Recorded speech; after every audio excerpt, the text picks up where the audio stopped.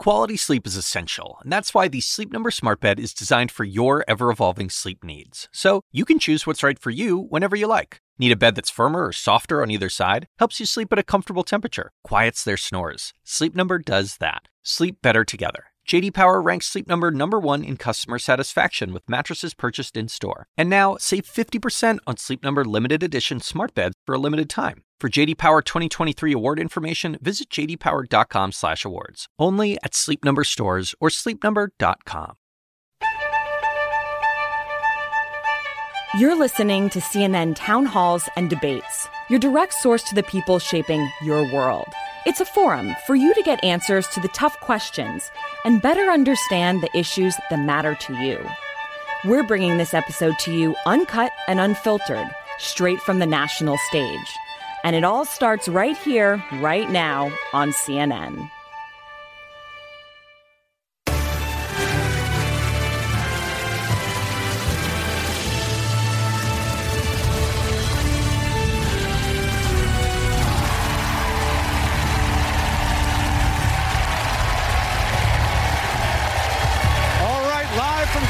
South Carolina, this is a CNN Town Hall event.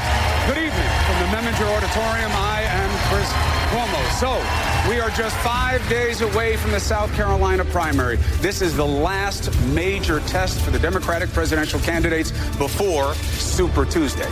Please welcome to the stage the front runner for the Democratic nomination for president, Vermont Sanders.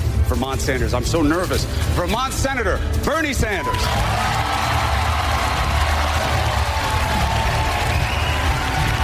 Chris, how are you?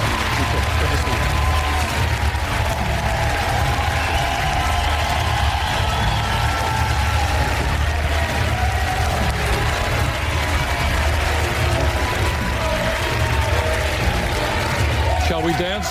Yes. All right. So, you are the front runner. You've had the results. You clearly have energy. And now, along with it, you will have the target. A representative of the Bloomberg campaign said there's one person who matters on the debate stage tomorrow night, and that is Bernie Sanders. Are you ready for that pressure?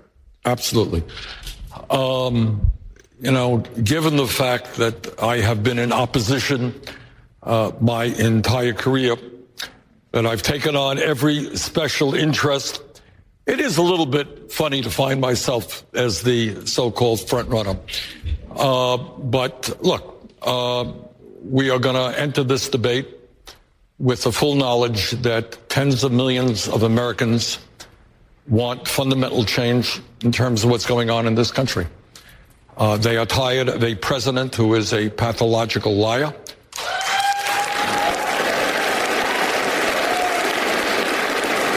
who is running a corrupt administration, who is a racist and a sexist and a homophobe and a xenophobe. And look, Chris, I think that the Democratic nominee, and I certainly hope it's me, not only has a good chance to defeat Trump, I think we have a chance to defeat him very badly, because I think,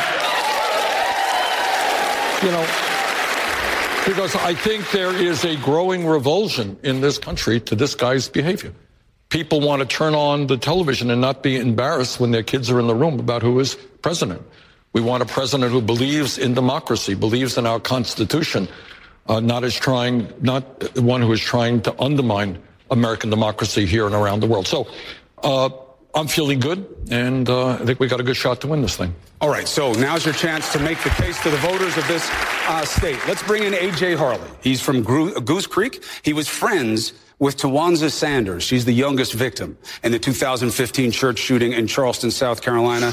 She was 26 years old, a recent graduate with a business, AJ's recent graduate with a business administration degree. AJ helped create something called the Tawanza Sanders Scholarship. It helps local minorities with higher education. He's currently undecided about who he's going to support in the primary, but he has a question for you tonight. AJ, thank you. Thanks for having me. So my question for you this morning is, this evening. Let me start again. About 5 years ago, we lost 9 people in the Charleston Emanuel 9 massacre. They were attending Bible study in our beautiful city. The youngest, Tawanza Sanders, was a phenomenal friend and an inspiration for me today. Since then, nationwide, there has been massacre after massacre. I want to know what your plan about gun laws, background checks, and how these issues are being addressed or resolved. How can we minimize the chances of something like this happening again? Good. Thank you, AJ. Thank you for the work you're doing. AJ is raising an issue that I hear from coast to coast. No matter what your politics may be, people are horrified and disgusted every time we turn on the TV and we hear another mass shooting. I was in El Paso just the other day, and you had 22 people massacred there, where the very sick person was actually targeting Latinos. You talk about Charleston and the murder of African Americans. Last year, it was at a synagogue in Pittsburgh where Jewish people were targeted. So to answer your question, first point, my administration will do what the American people want, not what the NRA wants. All right? What is very clear to me is there is a growing consensus in this country. I'm not going to tell you everybody agrees on every nuance, but there is a growing consensus between gun owners, non-gun owners, rural states like mine, and urban states about several things. Number one, we need universal background checks. People who have a violent past, including domestic violence, should not be owning guns. Number two, we have got to end the so-called gun show loophole, which allows people to legally purchase guns while avoiding a background check. Number three, we've got to end the so-called straw man provisions, which allows you to legally walk in, buy as many guns as you want, and then sell them to gangs and criminal elements. Number four, what we have got to do, and something that I have supported for like 30 years, is ban the sale and distribution of assault weapons in this country.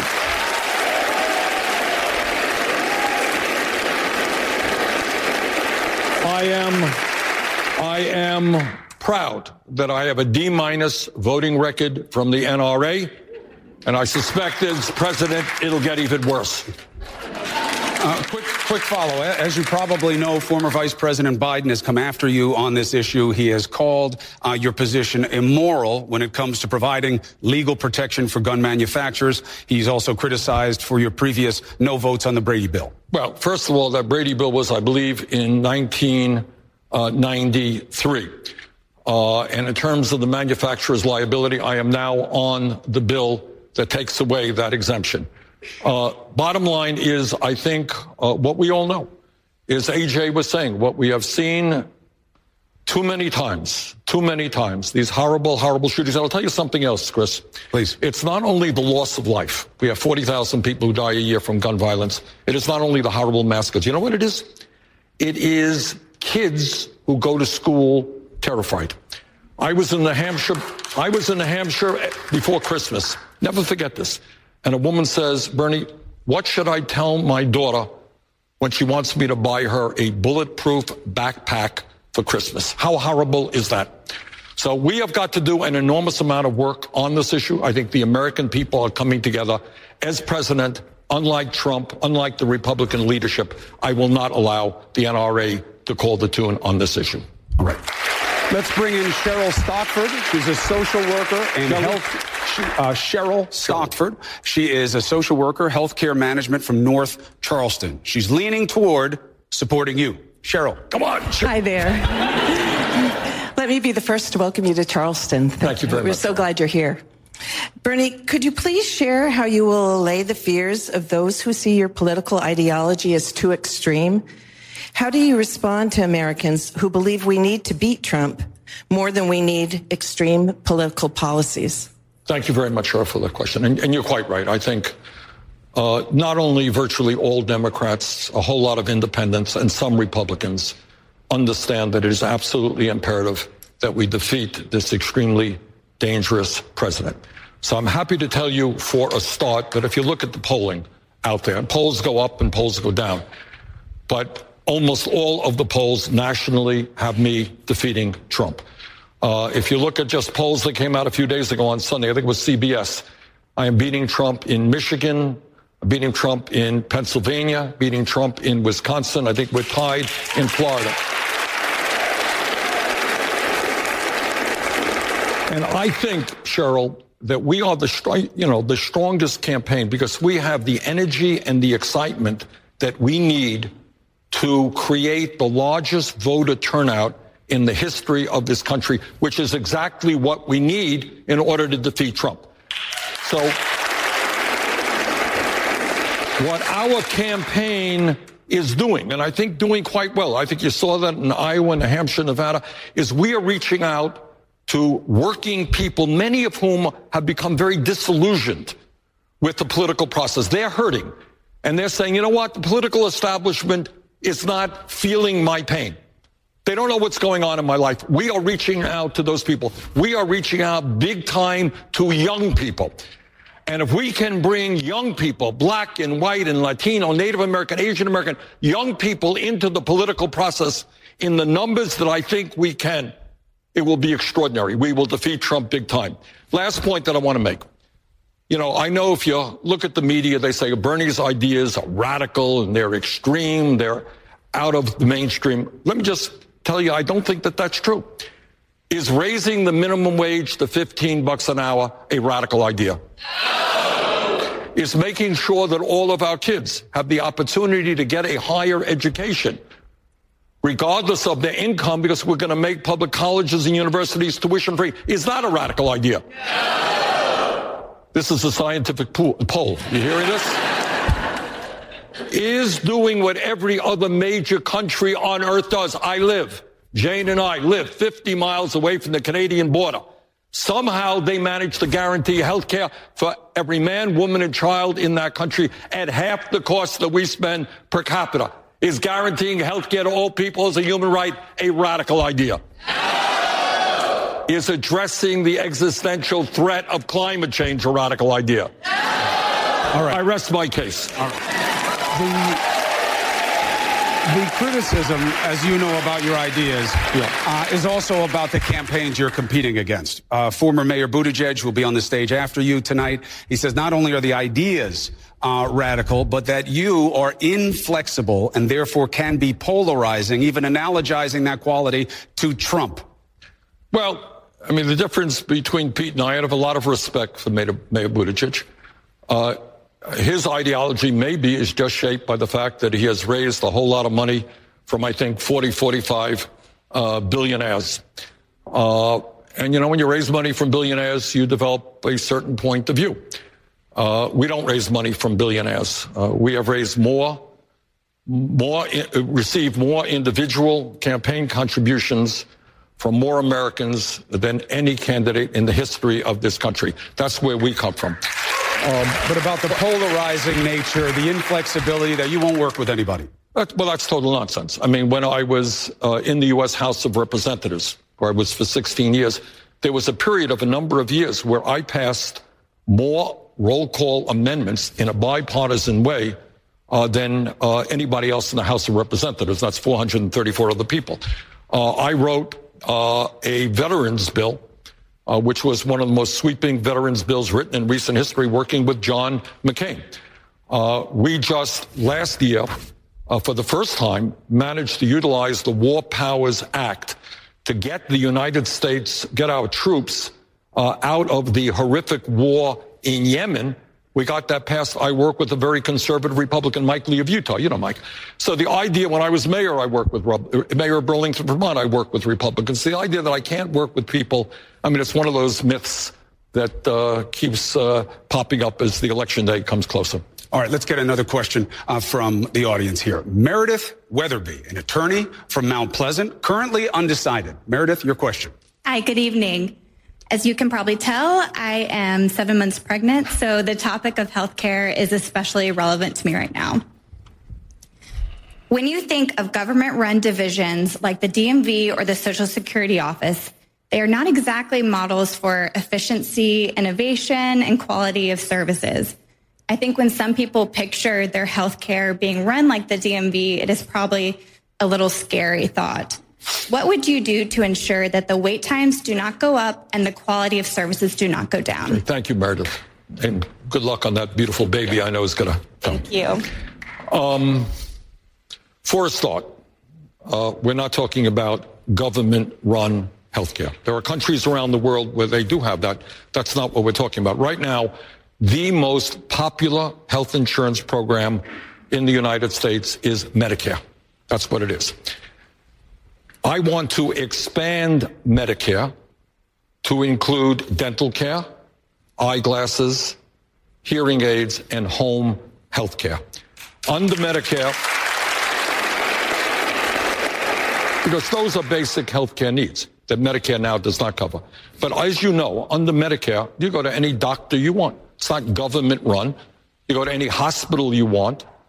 And we continue what you have right now. What is changing is that instead of having thousands of private health insurance programs in which we spend hundreds and hundreds and hundreds of billions of dollars to administer, we expand Medicare over a 4-year period to provide health care to every man, woman, and child in this country. And this is what I want to say on this issue, which I've studied a whole lot.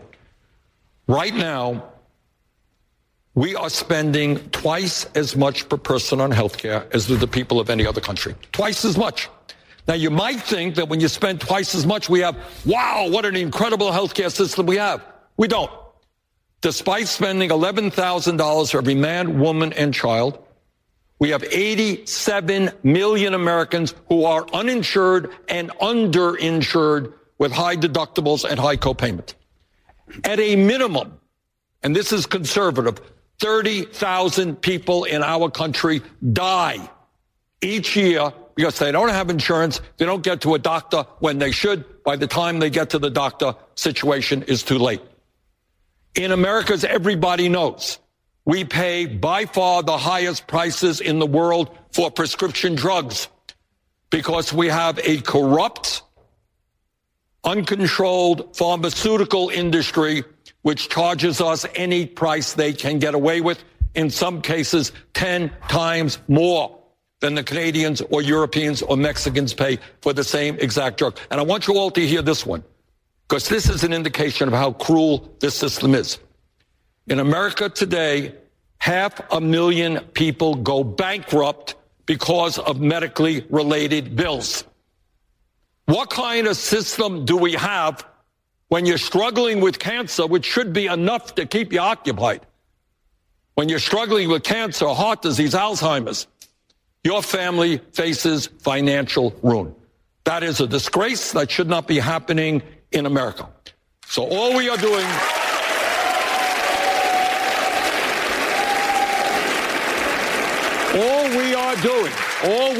here, this is not a radical proposal. We're doing what every other major country does around the world. And by the way, when you get rid of the profiteering of the healthcare industry, when you get rid of the incredibly complicated Byzantine administrative system, everybody here has had to argue with the insurance companies about whether you get the coverage you thought you paid for. We're going to save substantial sums of money. Recent study from Yale says $450 billion a year. We guarantee health care to all people. We save the average person substantial sums of money on the cost of health care. Next question comes from Emmanuel Ferguson. He's an attorney, former federal prosecutor. Emmanuel is the second vice chair of the Charleston County Democrats, is likely supporting former VP Joe Biden. Emmanuel. Good evening, sir. I am really excited about getting a Democrat in office. And when I hear you speak, I get really excited. But I remember that Trump excited his base with a promise to build a wall with no real plan to pay for it. Your plan for free college tuition and Medicare for all seems like a way to excite the Democratic base, but with no real plan to pay for it. Now, how is your position in your campaign different than what Donald Trump did? Oh, I think, given the fact that I've spent my entire adult life fighting against everything that Trump stands for, trust me, we're a little bit different. But here's what I want to do. First, I'm going to give this to you. I thought that question might come up. All right, here it is. This is a list which will be on our website tonight of how we pay for every program that we have But let me give you some examples. Okay, you asked a good question. Here's the answer. You're right. I believe that we should make public colleges and universities tuition free because in the year 2020, when we live in a competitive global economy, I want all of our kids, regardless of income, to be able to get that higher education, college or trade schools. By the way, I also believe we should cancel all student debt in America. Okay. Now, you're smiling and you say, well, that's a great idea. How does he pay for it, right? Did I read your mind on that one? Okay. And the answer is, I'll tell you exactly how we pay for it. We pay for it through a rather modest tax on Wall Street speculation. That is how we pay for that. All right? You will remember 12 years ago, the Congress, against my vote, bailed out the crooks on Wall Street who nearly destroyed this economy. I think a modest tax on Wall Street speculation right now to make sure all of our kids who have the ability and the desire get the education they need is something that we should do.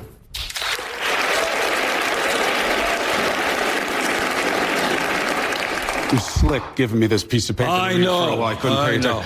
The criticism is there is a lot of detail in here. You can look for it for yourselves on the website. It is not matching the price tag that some put at about $30 trillion for the Medicare for All transition. You do have lots of different ideas in here. I'm not saying you don't. But you get about halfway there. No. The question becomes, how do you get the rest of the way? Well, we get there. You know, there was a study, Chris. I don't know if you happen to see it. I don't know if anyone... $30 trillion over 10 years. A study came out from Yale University, a number of epidemiologists, a really quite good study, published in Lancet, which is, you know, a major medical journal. What they said is when you get rid of all of the administrative waste that we have now, having to administer, can you believe that thousands and thousands of separate plans? You have a $5,000 deductible, you have a $10,000, you're in this, that, you're in that, you're covered with this prescription drug, you got that. It is a disaster. When you get rid of all of that administrative waste, which other countries do, when you get rid of the profiteering of the drug companies, we can, in fact, pay for Medicare for all and substantially lower the cost for the average American worker. Now, you want to know how we're going to pay for it? Well, we can go on for several hours very briefly. Number one, for the average person, how do we pay for it today, Chris? You know how we pay for it?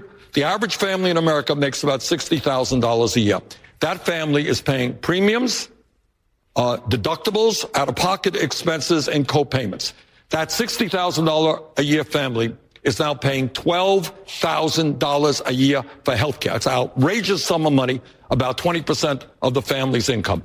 What we do, among other proposals in there, is to say, all right, you are that average $60,000 a year family. You're going to pay a 4% tax, exempting the first $29,000, leaving $31,000 of taxable dollars, which is about $1,200 a year. A heck of a lot better than what you're paying today. We also have a payroll tax.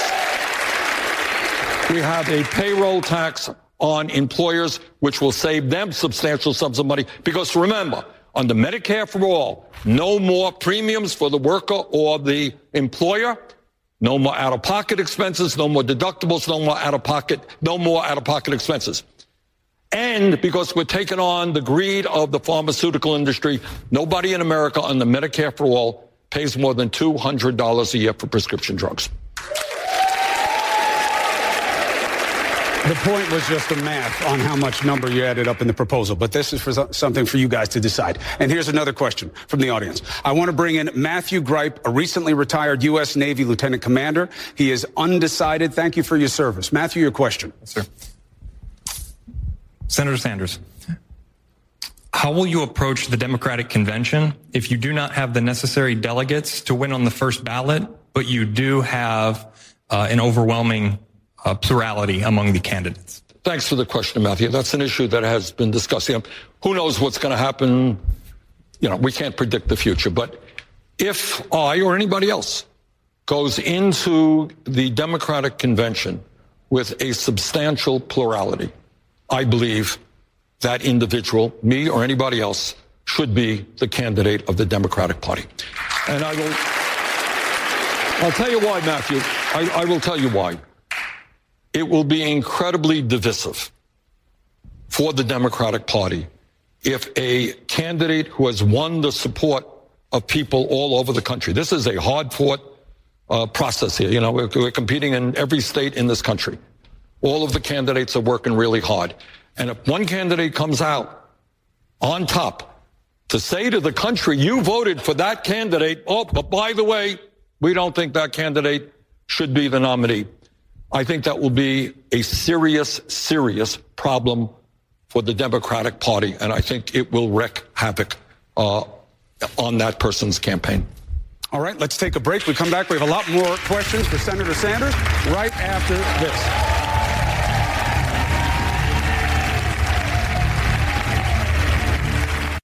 After the break, more from CNN Town Halls and Debates. Stay tuned.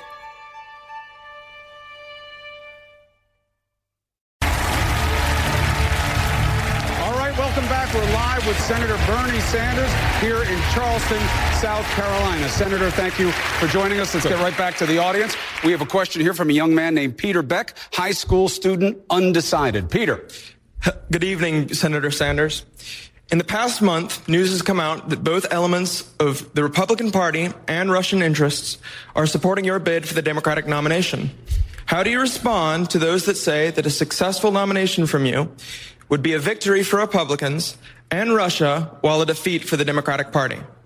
Well, don't quite see it that way. I think if there is a candidate who loves Mr. Putin, who sees him as his best friend, that is the President of the United States, not me. I happen to believe that Putin is a dangerous autocrat. Unlike President Trump, I think he meddled very heavily in the 2016 election. And if by any chance Mr. Putin is watching this show, Mr. Putin, you ain't going to meddle in American elections when I'm President of the United States. And second of all, there are differences of opinion within the intelligence community of the role that Russia is playing. But there's no question that in 2016, they meddled in our election. And you know what they do? The ugliest thing that they do is try to divide us up. And they're very smart at it. They are really smart at it. They know those points that can bring people apart. And obviously in this country, my job, if elected president, is to bring us together, not continue this divisiveness. A quick follow on that in terms of decency. You suggested that some of the harassment from the so-called Bernie bros on Twitter might be Russian interference. Yes. Is that what the U.S. intel folks told you? No, that's what's classified. I don't want to get into it, but it wasn't that. But here's what it was, Chris. Look, we have millions of followers, and I'm not going to tell you that we don't have some jerks out there. But I do want to say to those folks, we do not want your support. If you think that what our campaign is about is making ugly attacks on other candidates, we don't want you. You're not part of us. And I want to say also, because I see one of our main surrogates, Nina Turner, here, and you can talk to her later on, Senator Turner, about the ugly and racist attacks that have come into our campaign. My wife is here. All right? So if anyone thinks it's just our campaign, you're deadly mistaken. Now, in terms of why I believe it is possible the Russians are playing a role, we had a disagreement with the Culinary Workers Union in Nevada. They're a great union. We disagreed on healthcare issues. There were some really ugly attacks against the leadership. I have perhaps the strongest lifetime pro-union voting record of any member of the Congress. Does anyone really think who's a supporter of mine that they would make ugly attacks against really excellent trade union leaders? It just seemed to me kind of fishy. That was my suspicion. So it's fishy, so you were assuming it might be Russia? Might be. I didn't say it was definitive. And if it isn't, it's just people who are saying things you don't like, you tell them you don't want their support. You got it. Got it. Look, there's too much ugliness, too much division. 99.9% of our supporters are fantastic people. Go to the rallies that we have. These are people who are standing up for justice. They're standing up for racial justice, economic justice, environmental justice. They are great people. I'll tell you, I get inspired. You know, we just came from a rally the other day in Austin. We had 13,000 people out, just beautiful people. But if we have people who are ugly and attack in a vicious way, we don't want your support. That's it. All right, let's get another question. Sean McCambridge, web designer and developer from North Charleston. He supported you in the past, this time undecided. Sean. Hey, Bernie. So it seems like Democrats get kind of outfoxed by the Republicans year after year in terms of marketing and message and campaign. Do you regret wrapping your ideas around the banner of socialism? And would your campaign be more palatable to the average American if you changed nothing except for dropping the word socialism? Well, it's democratic socialism. And the policies that we are advocating are policies that exist all over the world, okay? And what that means is I happen to believe, as a democratic socialist, that health care is a human right, that all of our people deserve coverage. I happen to believe that in the richest country in the history of the world, education is a human right. It is a disgrace. We have today a child care system that is absolutely dysfunctional. It is absolutely unaffordable for so many working families, all right? So, yeah, I believe in universal, high-quality child care. I believe in tripling funding for low-income Title I schools so that we have the best public education in the world, okay? I believe in those things. I believe that in a nation which has more income and wealth inequality today than any time in 100 years, when the very, very rich are getting phenomenally richer, we should not have 500,000 people sleeping out on the streets tonight. So, what I wanted to say, if I could, Chris, in response to that very good question, is in many respects, we are living in a socialist society today. What is the difference? When Donald Trump was a private real estate developer in New York City, he received $800 million. A billionaire received $800 million in subsidies and tax breaks. That's called corporate socialism. Amazon is a corporation that made $11 billion last year in profit, owned by the wealthiest guy in the United States. Anyone here know how much they paid in federal income taxes? They paid zero. The Walton family owns Walmart. The Walton family is the wealthiest family in America. They pay their workers starvation wages. Many of those workers are forced to go on Medicaid, food stamps, and public housing. Who pays for that? You do. The middle class does. So you are subsidizing the wealthiest family in America. That's called corporate socialism. What I want is a democratic socialism that works for working families, not just billionaires. Let's take one more step down the road of the stigma that's coming from some of your fellow Democrats. You said on 60 Minutes this weekend, it is unfair to simply say everything is bad with the way Fidel Castro ruled in Cuba. Now, Democratic members of Congress who represent Cuban Americans in Florida, obviously you got to win there. They're attacking your comment as absolutely unacceptable, singing the praises of a murderous tyrant. Response. The response was when Fidel Castro first came to power, which was when? 59? Does that sound right? 59-60. Okay. You know what he did? He initiated a major literacy program. There was a lot of folks in Cuba at that point who were illiterate. And he formed the Literacy Brigade. You may read that. They went out and they helped people learn to read and write. You know what? I think teaching people to read and write is a good thing.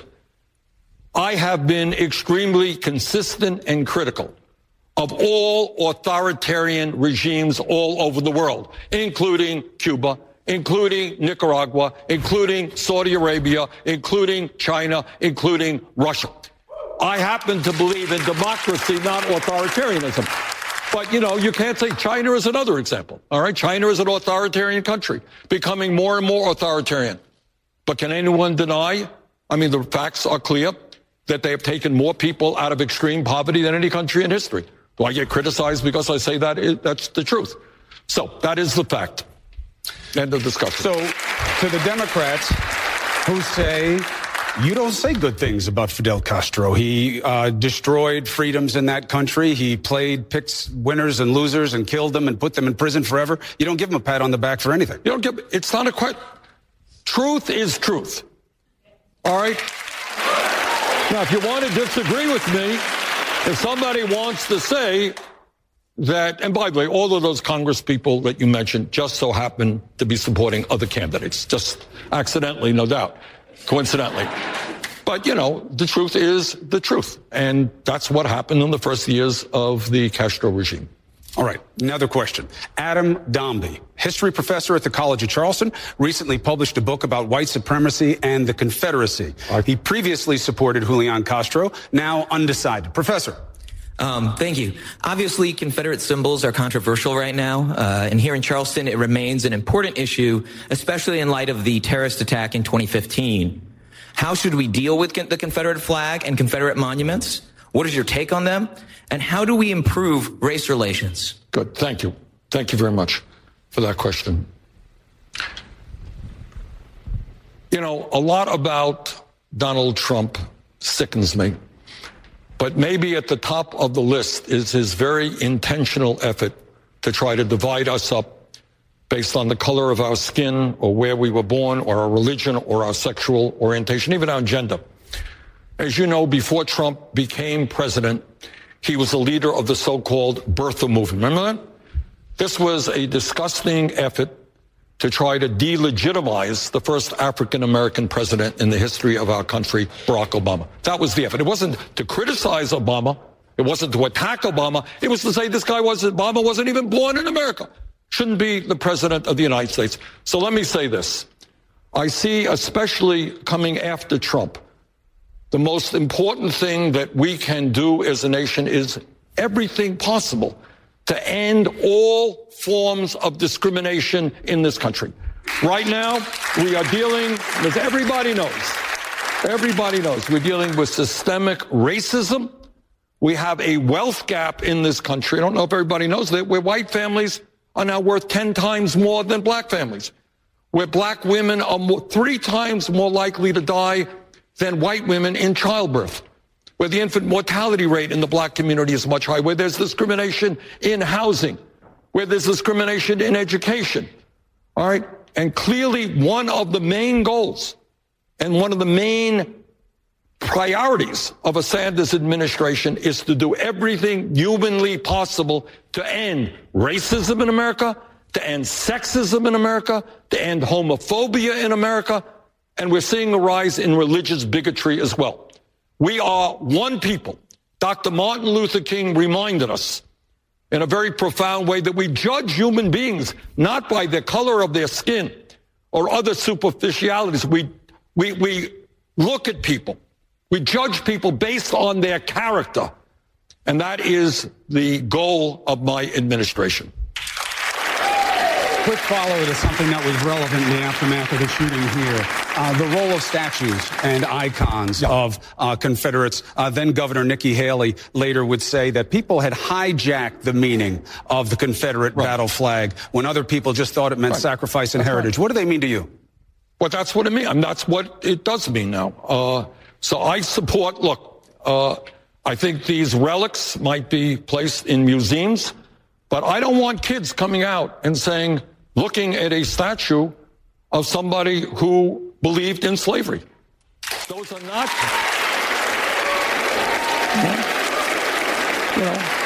you know, I understand history and you can't wipe out history, and I don't want to wipe out history. You know, and those places should be placed in historical locations.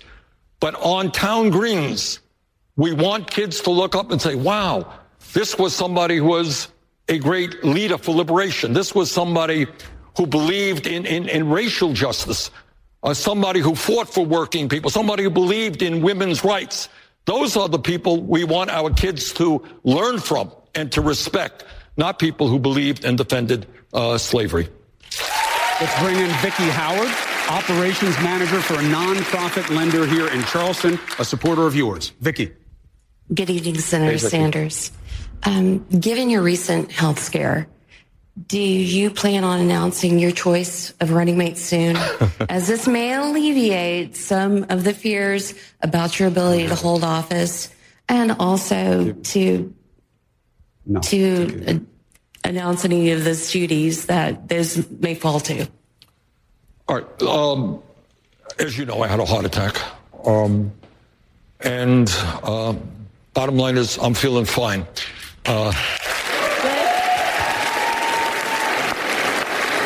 Follow me around the campaign trail. I think we did 3 rallies yesterday, so I'm feeling very, very good. But your question is about a vice presidential part of the ticket.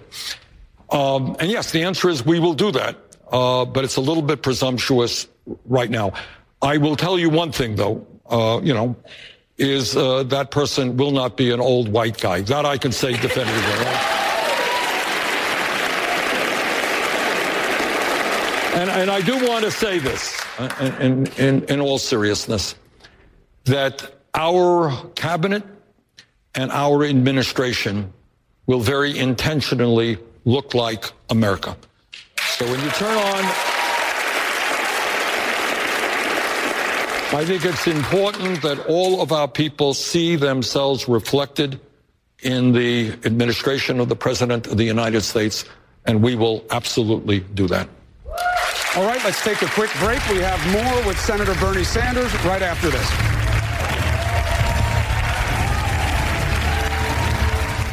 After the break, more from CNN Town Halls and Debates. Stay tuned.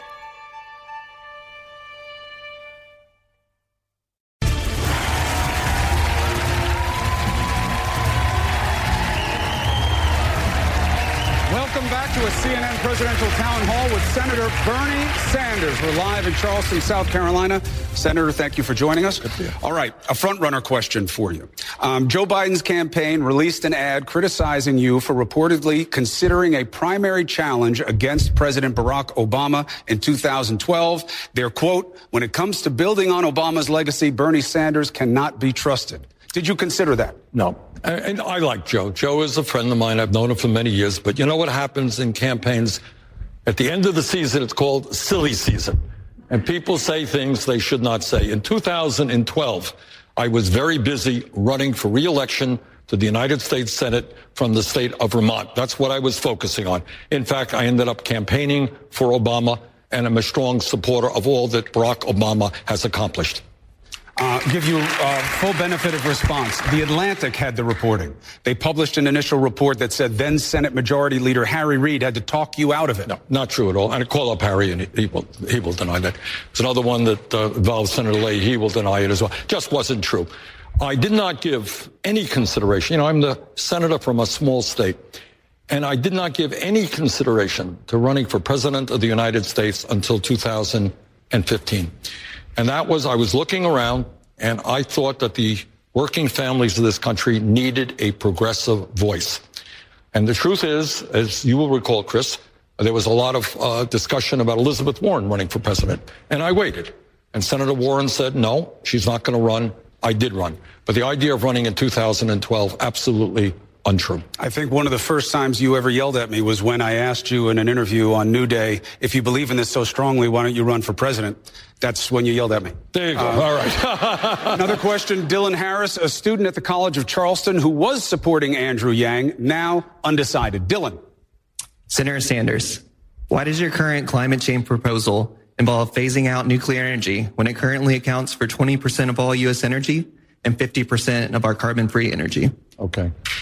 All right. And the answer is that right now, we do not know how to get rid of the nuclear waste that is out there. Waste that is going to be around for a very, very, very long time. As you know, the Congress thought about Yucca Mountain in Nevada. I don't believe that that is going to happen. So right now, all over the country, including my own state of Vermont, we have nuclear waste alongside a plant that has since been shut down right by the Connecticut River. Not a good place for it. And all over this country, you have nuclear waste which is stored in places that are not particularly safe. So I don't know how we can build more nuclear plants when we don't know how to get rid of the waste that we have. Second of all, in terms of the construction of new nuclear plants, you may or may not know that they are far, far, far more expensive than investing in wind, solar, and other sustainable energies. All right, our next question is from Izzy Smith. Is that right? Is that who we have up? No. We're going to go to... let's look around. Who do we want? Somebody's got to want a question. We got all kinds of people lined up. Who do you want, Senator? You want to go right? You want to go left? Oh. Done. Beverly Bolliard. It's good to have you. A former middle school teacher turned law student at Charleston School of Law, a supporter of yours. Beverly, thank you for being patient. What's your question? Thank you. Senator Sanders, this May I will be graduating from law school with over $250,000 in student loan debt, the majority from my undergraduate education. What is your plan to help students like me with student loan debt, and how do you plan to pay for it? Thank you, Beverly. Our campaign is asking the American people to think outside of the box. What Beverly just described is insane. That's what it is. What crime did she commit? She wanted to get an education. This is the wealthiest country on earth. People should not have to go $250,000 in debt to get an education. All right?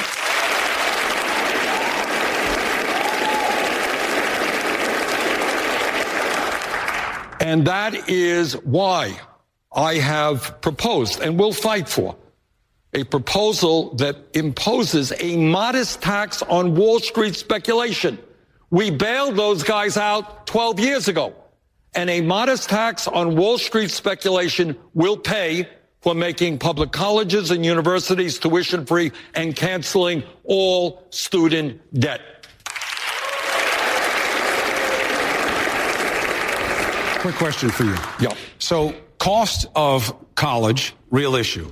Cost of financing and what kind of rules they can have, that's one issue. What do you say to the families out there who say, we worked really hard, we stretched so that our kids didn't have to take the same amount of loans, or they didn't take loans, and now you're asking me to help pay back other people's loans when I didn't take them? How do you address that population? I'm not asking. This is going to be a tax on Wall Street speculation, and it exempts all those middle-income people who might be impacted. Look, Chris, here is, maybe the bottom line of this whole discussion. I wish we had an hour to get into it. Today in America, we have massive levels of income and wealth inequality, all right? You got the top 1% owning more wealth than the bottom 92%. We don't talk about this on TV too much. It's true. You got 3 people owning more wealth than the bottom half of America. You got the top 1% earning 49% of all new income. And I happen to believe, and I say this unapologetically, and I know that's why Wall Street gets a little bit nervous and the 1% get a little bit nervous, that at a time when wages for the American people for the last 45 years have been flat, average American worker in real inflation accounted for dollars not making a nickel more than he or she did 45 years ago. Meanwhile, over the last 30 years, top 1% have seen a $21 trillion increase in their wealth. You know what? I do believe it is time to tax the very, very rich and to tax large corporations who are making big profits. That is what I believe. I want to get to another question because it's an important one, okay? And we only have a couple of minutes. Okay. Benjamin Sackler is a student at the College of Charleston. He's a supporter of yours. Important question. Hey, Bernie. How's it going? Hey, Benjamin. As a young Jewish person, the rise of such a historic political figure like yourself is awe-inspiring. What does your Jewish identity mean to you, and why would it be significant for you to be the first Jewish president in the history of our nation? No, thank you. I'll tell you, as I think Chris knows, the media knows, I don't like to get into personal stuff too much. I can remember very vividly, as a kid, looking at picture books about what happened in the Holocaust. As it happens, my father's family was wiped out by Hitler. My brother and I and our wives went to Poland, to the town that he was born in. He fled terrible poverty and anti-Semitism. And there they took us, very nice people in the town, they took us to a place where the Nazis had the people dig a grave, and they shot them all, 300 people in there. I think the lesson that I learned from that, and in the neighborhood that I grew up, there were people who had tattoos on their arms for having been in concentration camps. I learned at a very early age what, if you like, white nationalism, which is what Nazism is in the extreme, is about. And I think at a very early age, I learned that it is absolutely imperative, not just me, that all of us do everything we can to end all forms of racism and white nationalism.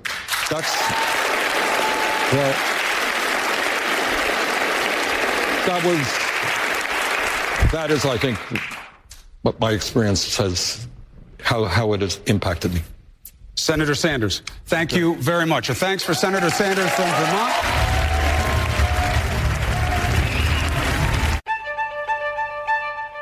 And that concludes this episode of CNN Town Halls and Debates, your direct source to the people shaping your world.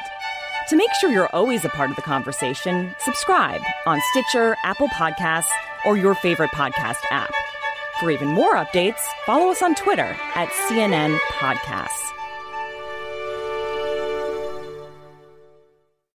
When you work next level. And when you play next level. And when it's time to sleep, Sleep Number smart beds are designed to embrace your uniqueness, providing you with high-quality sleep every night. Sleep next level. J.D. Power ranks Sleep Number #1 in customer satisfaction with mattresses purchased in-store. And now, the Queen Sleep Number C4 smart bed is only $1,599. Save $300 for a limited time, only at Sleep Number stores or sleepnumber.com. Prices higher in Alaska and Hawaii.